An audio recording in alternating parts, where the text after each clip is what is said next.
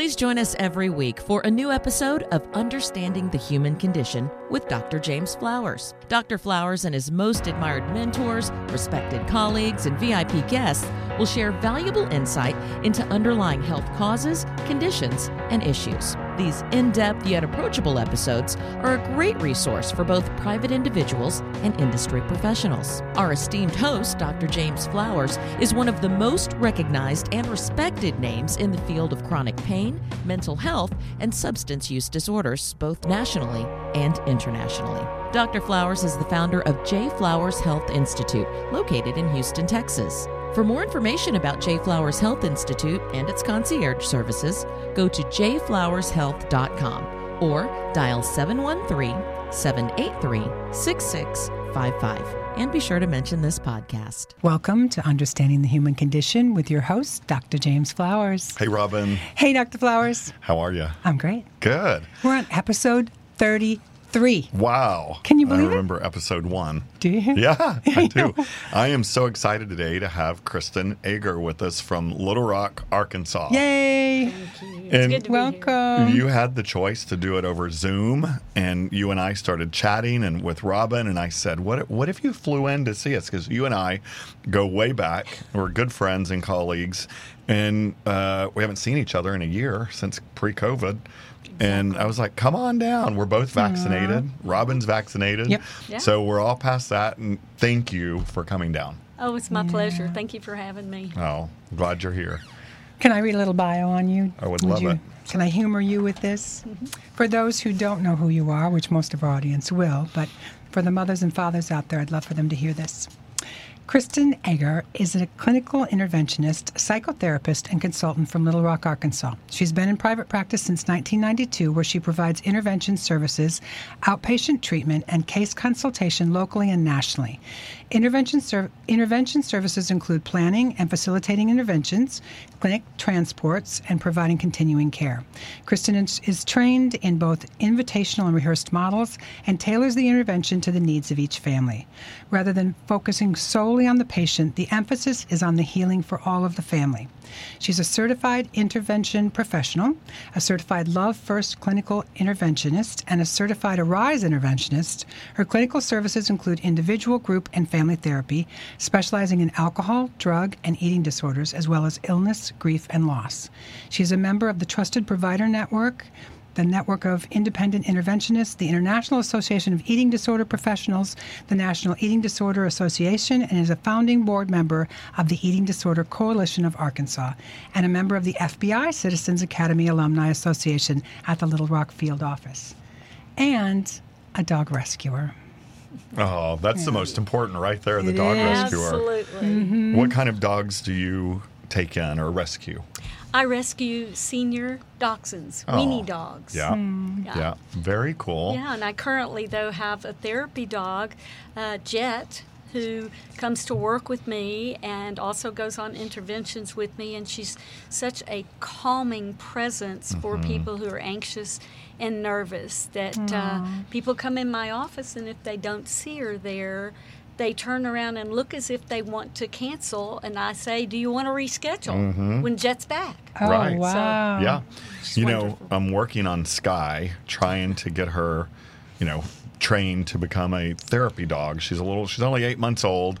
I've already spent a few $1,000s in training. She's not quite there yet, though, so I may send her home with you. Run around on To the farm Arkansas. a bit. Yeah. There Yeah, you go. exactly. Yeah, that would definitely work. I know. Well, good for you. And you know my friend Nancy, who you know as well, she rescues dachshunds as well. And what is her latest dachshund? Boss. Boss. Yeah. Boss. Beautiful Her Boss. He was a show 17-year-old. dog. Yeah. Oh, yeah. Beautiful, long-haired, like just all the way down to the floor. He is the boss. Yeah, and My he dog is a Izzy boss. loves him. Yeah. My Wow. current face mask is, trust me, I'm a dogster, and it's a miniature dachshund. I love it. That's nice. That's great. How did you two meet?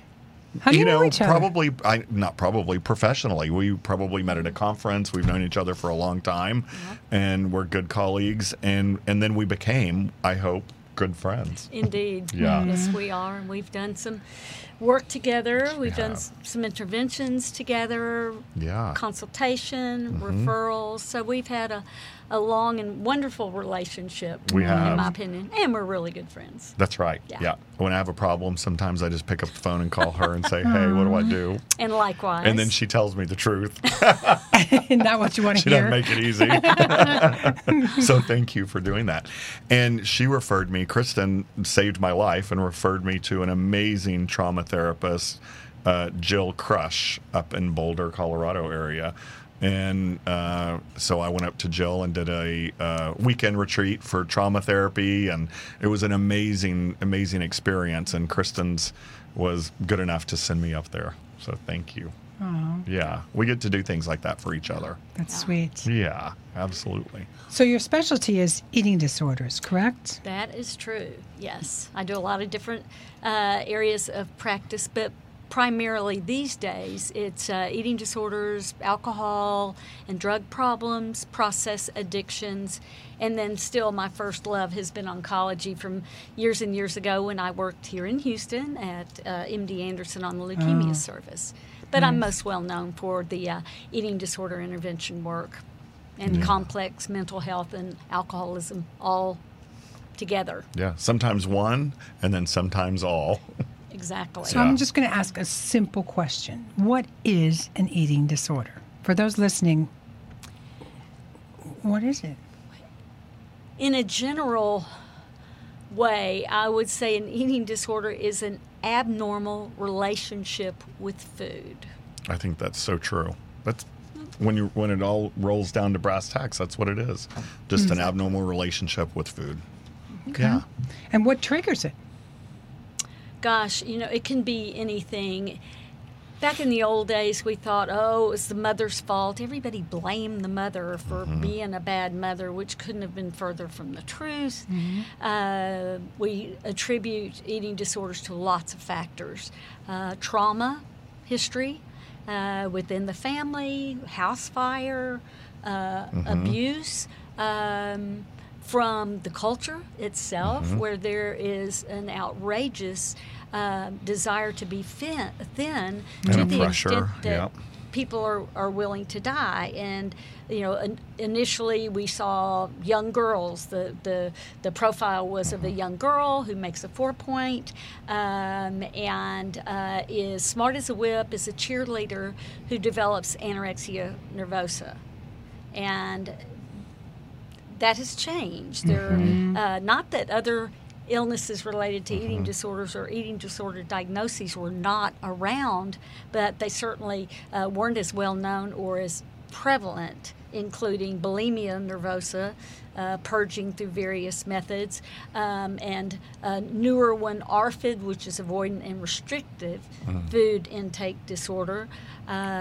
Binge eating disorder is classified now in the DSM-5 as a real diagnosis, and used to have a different name, compulsive overeating. So there are other food disorders, but those are the most common ones, as well as orthorexia. Yeah. Do you think that Instagram, Facebook, social media have had a huge influence on the numbers that we're seeing rise in eating disorders? I'm glad you brought that up. Yes, because we are seeing people who are presenting themselves as who they really are not on social media. And when you see them in person and they may be very ill and they Right. don't have on makeup or they're trying to act like they're okay, Right. on social media they are being portrayed as somebody perhaps that they're really not. Right. And then we are seeing all kinds of things that are eating disorder friendly websites, such Yep. as Pro Anna, the Bimbo Game, which Yep. is about eating disorders and body image. There's Right. all kinds of stuff out I might there. Oh, yeah. And I don't that know has any a Yeah. huge impact, and not just on young girls now. Eating disorder people who have eating disorders are all ages, from young to the elderly, all genders, different socioeconomic categories, and there are a lot of different factors. So it's not just this It's not just anorexia. little girls little and girls young that women. are skinny Yeah. and want to stay Right. little like a boy. Yeah. It's much more And complicated. We're now. seeing it in gay males who want to look beautiful and look handsome, and we're seeing it in trans population. Absolutely. We're seeing it really, as you said, in older geriatric population. And something you and I talked about earlier today was you're seeing a rise in baby boomers and the numbers in baby boomers of Exactly. eating disorders. I wonder why. Well, it makes me wonder sometimes if an eating disorder was dormant for a Mm-hmm. while and has resurfaced. A great example regarding that would be what's happened during COVID. Yeah. And the inability to cope with the unknown, the fear, Stress. and so we're seeing a great deal of people with eating disorders now who are middle-aged baby boomers. Right. Yeah.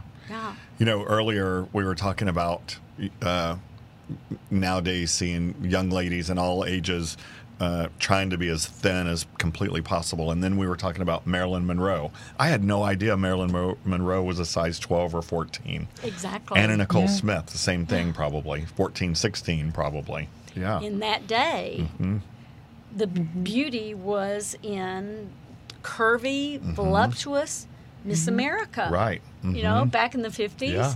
Now, what we see, thin, muscular, very fit, Right. and not curvy or voluptuous. Sure.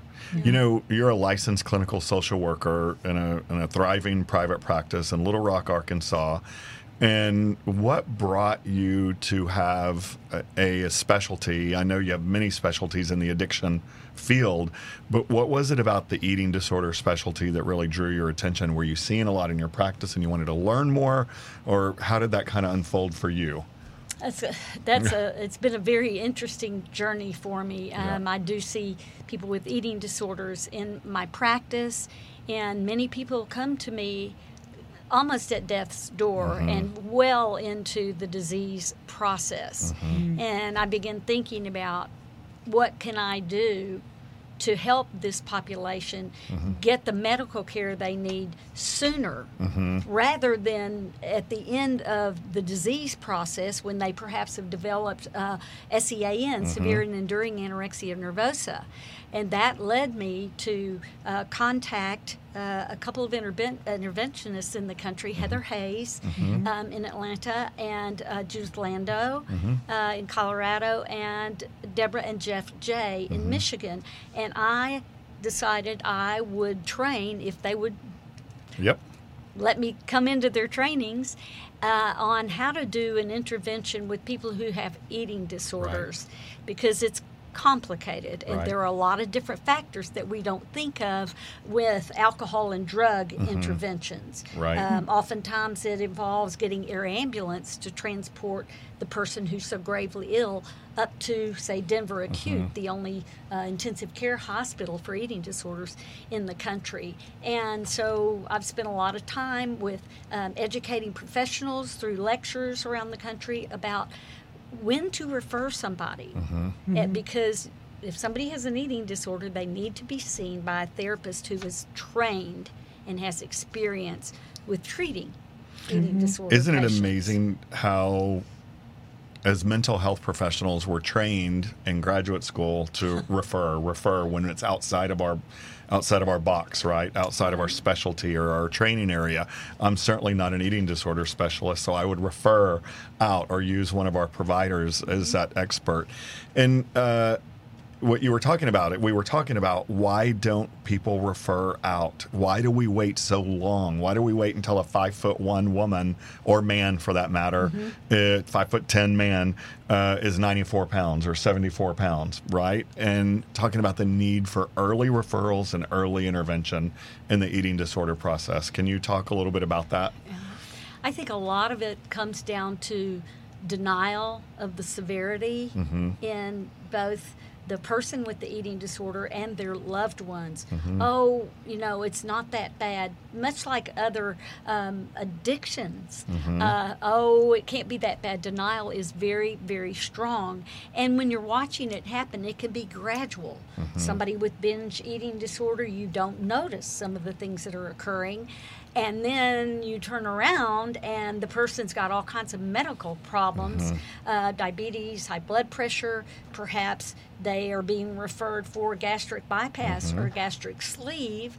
And so there are many situations in which people don't notice, not on purpose, but do not notice or do not put together the complex picture of what's happening. If I say, have you seen any evidence of any bulimia?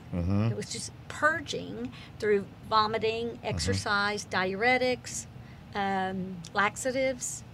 And then they'll say, well, we did see a big box of laxatives, or we just thought she was getting sick all the time after meals.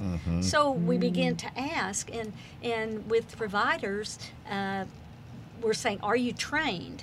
You mentioned the Eating Disorder Coalition of Arkansas, and we want people to be saying, I treat them, if they've been properly trained, because if you don't know what you're doing, you can really mess somebody up. And it's just like an addiction as well, addiction for alcoholism or addiction for drugs, in that person sitting in front of you many times probably isn't being fully truthful. Imagine that. No, there's no problem here. I'm fine. I eat when I want to eat. I'm healthy.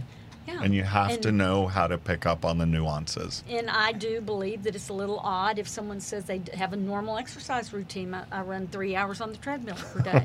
And, I'm not kidding. It's really, really true. And it's grown to that point because it takes more and more as the person gets sicker than sicker, and families get just desperate to help their loved ones, and they try and do all kinds of things. And so my passion really was born of that, and watching people be so sick and have opportunities to get people into treatment sooner than later. That's right. And what I have discovered for myself is that my passion is to do interventions, not screaming, hollering, yelling interventions where you tell somebody everything bad, get in the car, we're going to treatment. But interventions wherein we prepare a family to approach with love, not shame, blame, and guilt. And we want to switch that over to compassion, care, and hope to get not just the patient into treatment, but to help the whole family system heal, because the entire family system, as with other addictive processes, everybody gets sick with this. So we want not the patient to be treated and the family as well. The old days of send the person off to treatment, and when they come back, everything will be just fine. Over. And what we also know is that one-on-one, you all know lots and lots of family members who've begged somebody to get treatment for a problem, and they're not successful. Cry, holler, everything. But what we know is that one-on-one addiction or an eating disorder will win, but together we are stronger. That's right. And I use Heather Hayes' analogy about you've got a terrorist in your home. That's right. Your loved one is the hostage. You're the one trying to wrest your family member back from the terrorist. In some cases, when I do an intervention, the terrorist is alcoholism. Sometimes it's gambling. Sometimes it's an eating disorder, and you are in the fight for your life. That's right. To get that person back. So we treat the family as well. They are just as traumatized, And intervention is a way to prepare people for treatment, both the person of concern and the loved ones. Here's what's going to happen. This is how it goes. And then when I work with a family, I have them sign a contract for the work they're willing to do, including support groups, therapy, and different actions, so that we can bring the family back together and everybody has a good shot at healing. And That's I've the seen you goal. do that work on interventions that you have invited me to be a part of. And we've had a great time. But the work that you do preparing and getting the family ready and then sitting there with the family pre-intervention and then working with the family post-intervention is it's a beautiful unfolding of healing. And you're amazing at what you do. Do you see often that eating disorders run in a family, like a mother and daughter, father and son, mom and dad do. both? Do you Actually, see that often? I do, that there is a generational trickle down, if you will, much like other illnesses, breast cancer, and anxiety disorders. And yes, it is generational. Mom or dad or somebody has been on a perpetual diet. Right. And kids pick up, oh, well, this is what you're supposed to do. And so I Right. end up sometimes treating both generations. Wow. Very That's true. so interesting. Do you find also that in some of these instances, though, when the family has to heal, there are siblings that are overlooked because all the attention is given to the sick member, right? You are absolutely right. I know when I worked over here at MD Anderson, all the focus would be on the patient, and their siblings would literally be left out because all the attention was focused on the ill child. Yeah. And That's right. that's part of what we noticed. And again, we go back to everybody needs help. right. When you're fighting and dealing with a chronic, potentially life-threatening illness, it affects everybody. That's why we have Alateen. Right. That's why Oh, we yeah. have support groups for little kids whose moms and dads and siblings may have an addiction or an anxiety disorder, bipolar, depression. Sure. Yeah, we have to work with everybody to help them heal. That's right. Yeah. Speaking of a terrorist in your home, I know this is different, but you have a special project coming up with the FBI. So I would love to hear more about that. Well, I have worked with the FBI via the Citizens Academy and worked with them to educate high schoolers about drug addiction. There's a national film that the FBI produced in 2014 called Chasing the Dragon, and it is about 7 or 8 people and their real-life stories of how their drug addiction developed. Some recover, some don't. And the FBI field office in Little Rock, along with state agencies around Little Rock and in other parts of the state, have come together to develop Chasing the Dragon documentary Arkansas. Wow. So that we have Nice. families who have experienced it and recovered, families who've lost people, and we feel very passionate about how important it is for us to do that. And certainly it starts at home. I have That's lost right. a family member myself to drug addiction, Yep. and we're trying to educate and help families and people deal with it. We're better, it's much better now, but gosh, Yeah. it's hard to It is. Yeah. And keep up with it. sometimes that's why people like you and I are in this field is, I've lost 2 sisters and you've lost family members and this gives us also that sense of purpose of giving back, right? And our Exactly. passion. and right? prevention And prevention. for other people. Yeah, absolutely. Yeah. Yeah. Yeah, that's a What- huge piece of it. What Yep. are some other signs that you can let the audience know to pick up on and these eating disorders? Well, people think about, you say eating disorder, first thought is usually anorexia nervosa, which is a desire to be very thin. And so people see that and say, oh, that's an eating disorder.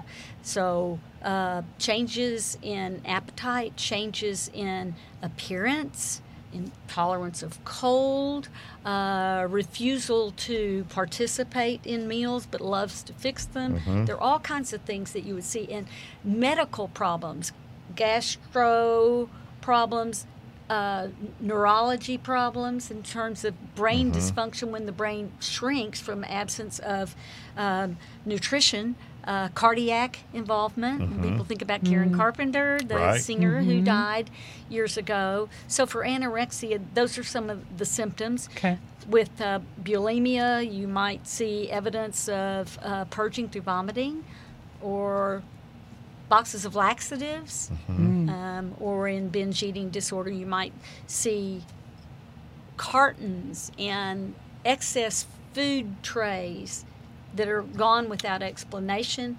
And all of these, as well as the other eating disorders, are a sign of difficulty and of suffering. And so, educating people about, there's nothing funny about it. People do make jokes, but I don't think that people understand sometimes that they are jokingly offending somebody. So we Right. try to educate people and help them to understand. Yeah. You know.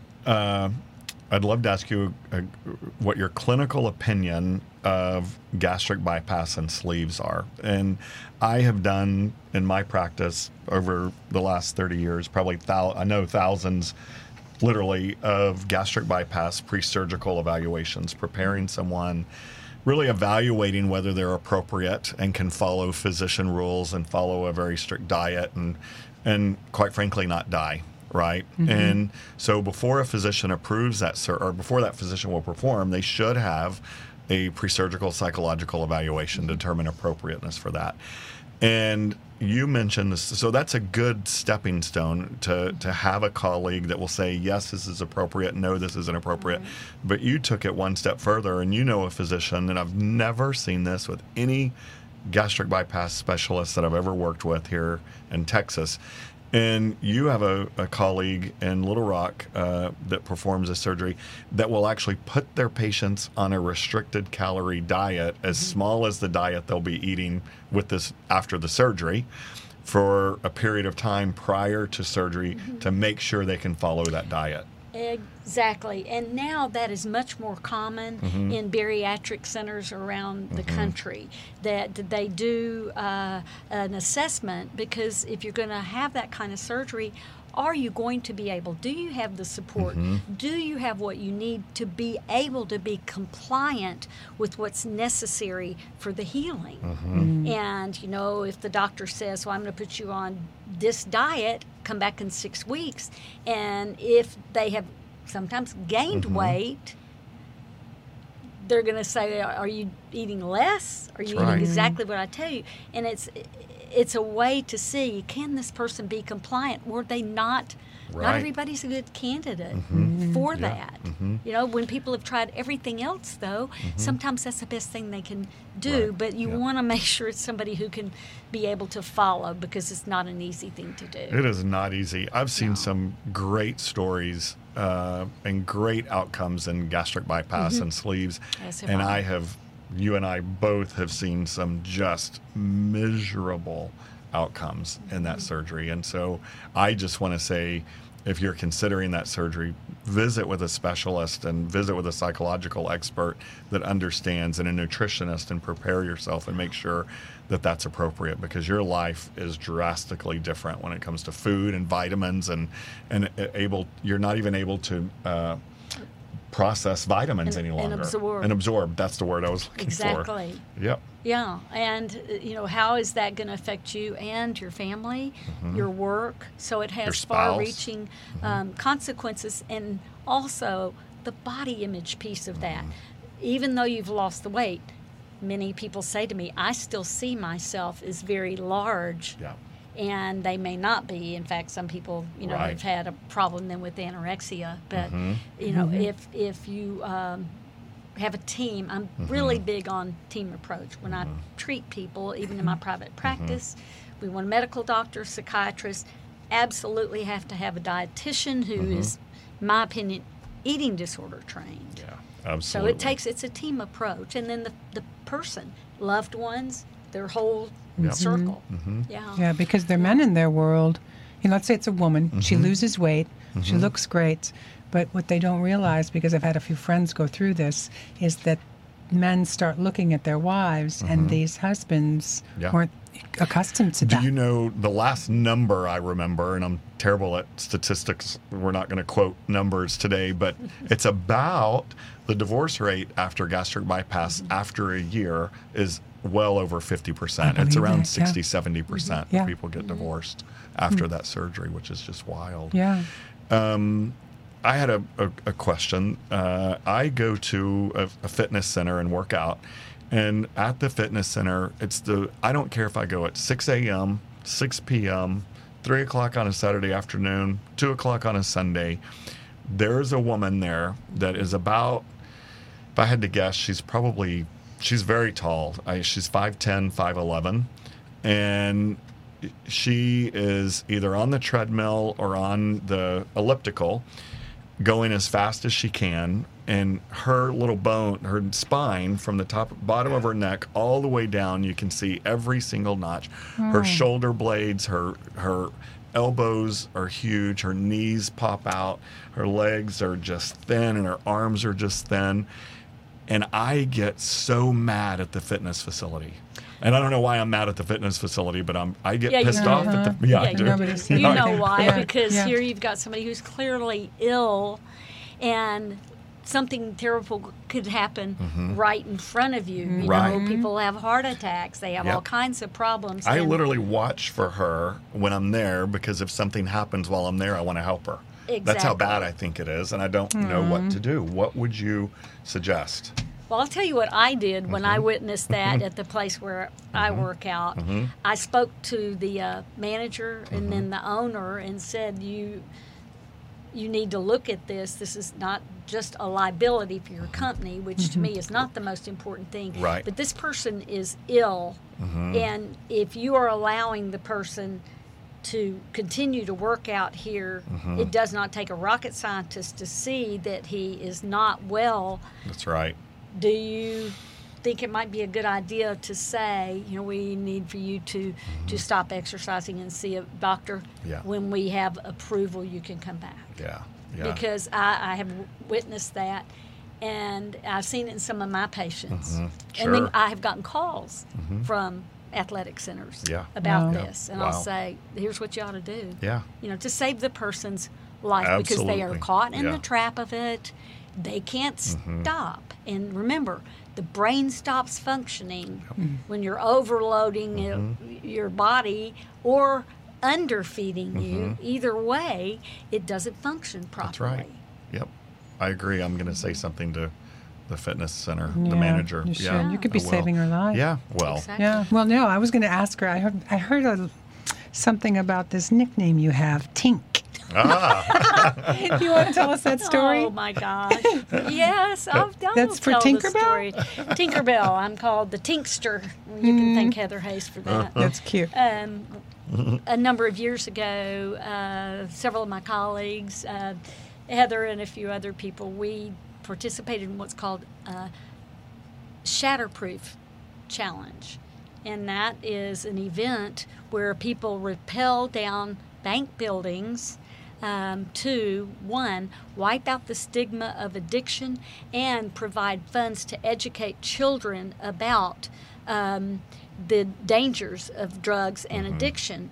And so we were prepared and had ourselves all ready, and we were going to high five all the way down this 24-story building. Oh my God. And as we got prepared and they put us in the harnesses, every question they asked me, I would answer, and my voice got higher and higher because I was scared to death. God, yeah. And then when they said sit back, I wasn't going to wait for Heather or anybody else, and she's over there asking, is this thing going to hold me? Are you sure you've got this plugged in? And they looked at me and did the thumbs up, and I flew down. I didn't wait for my anything. God. And they said, there she goes, Tinkerbell. And so from then on, That is I'm fantastic. the Tinkster. Wow. Tink Yeah, the I Tinkster. flew down there. I was at floor 11, and Heather hadn't even taken off yet. Maybe you missed your calling as a SWAT team or something like that. Oh, You now see, could I have. am interested in that. I am very interested. The only thing I did miss is they were giving instructions that you were supposed to look up and look into the window at the 11th floor, but they were changing out my harness because they took your picture. I looked like I was texting going down when I was really concentrating on the break. Yes. Yeah, so that's the Tinkster. Yep. That's me. I told you earlier that really what she was doing is in her mind she was pretending she was doing an intervention, scaling down a go. wall, There and you she was go. going to slide into a window and save someone. Oh, that's bet. funny. That's I love funny. it. You know what? Let's wrap up on what advice do you have for families and friends, loved ones listening to this that think maybe they have a friend or a loved one with an eating disorder? Well, the first thing I would say is if you see something, say something. There are many organizations, IDEP, NEDA, and Academy of Eating Disorders, who have websites where you can ask questions, learn, take some quizzes, and get educated about how to best approach, and then certainly consult someone who has experience in treating this to see how do we approach our loved one, what can we do.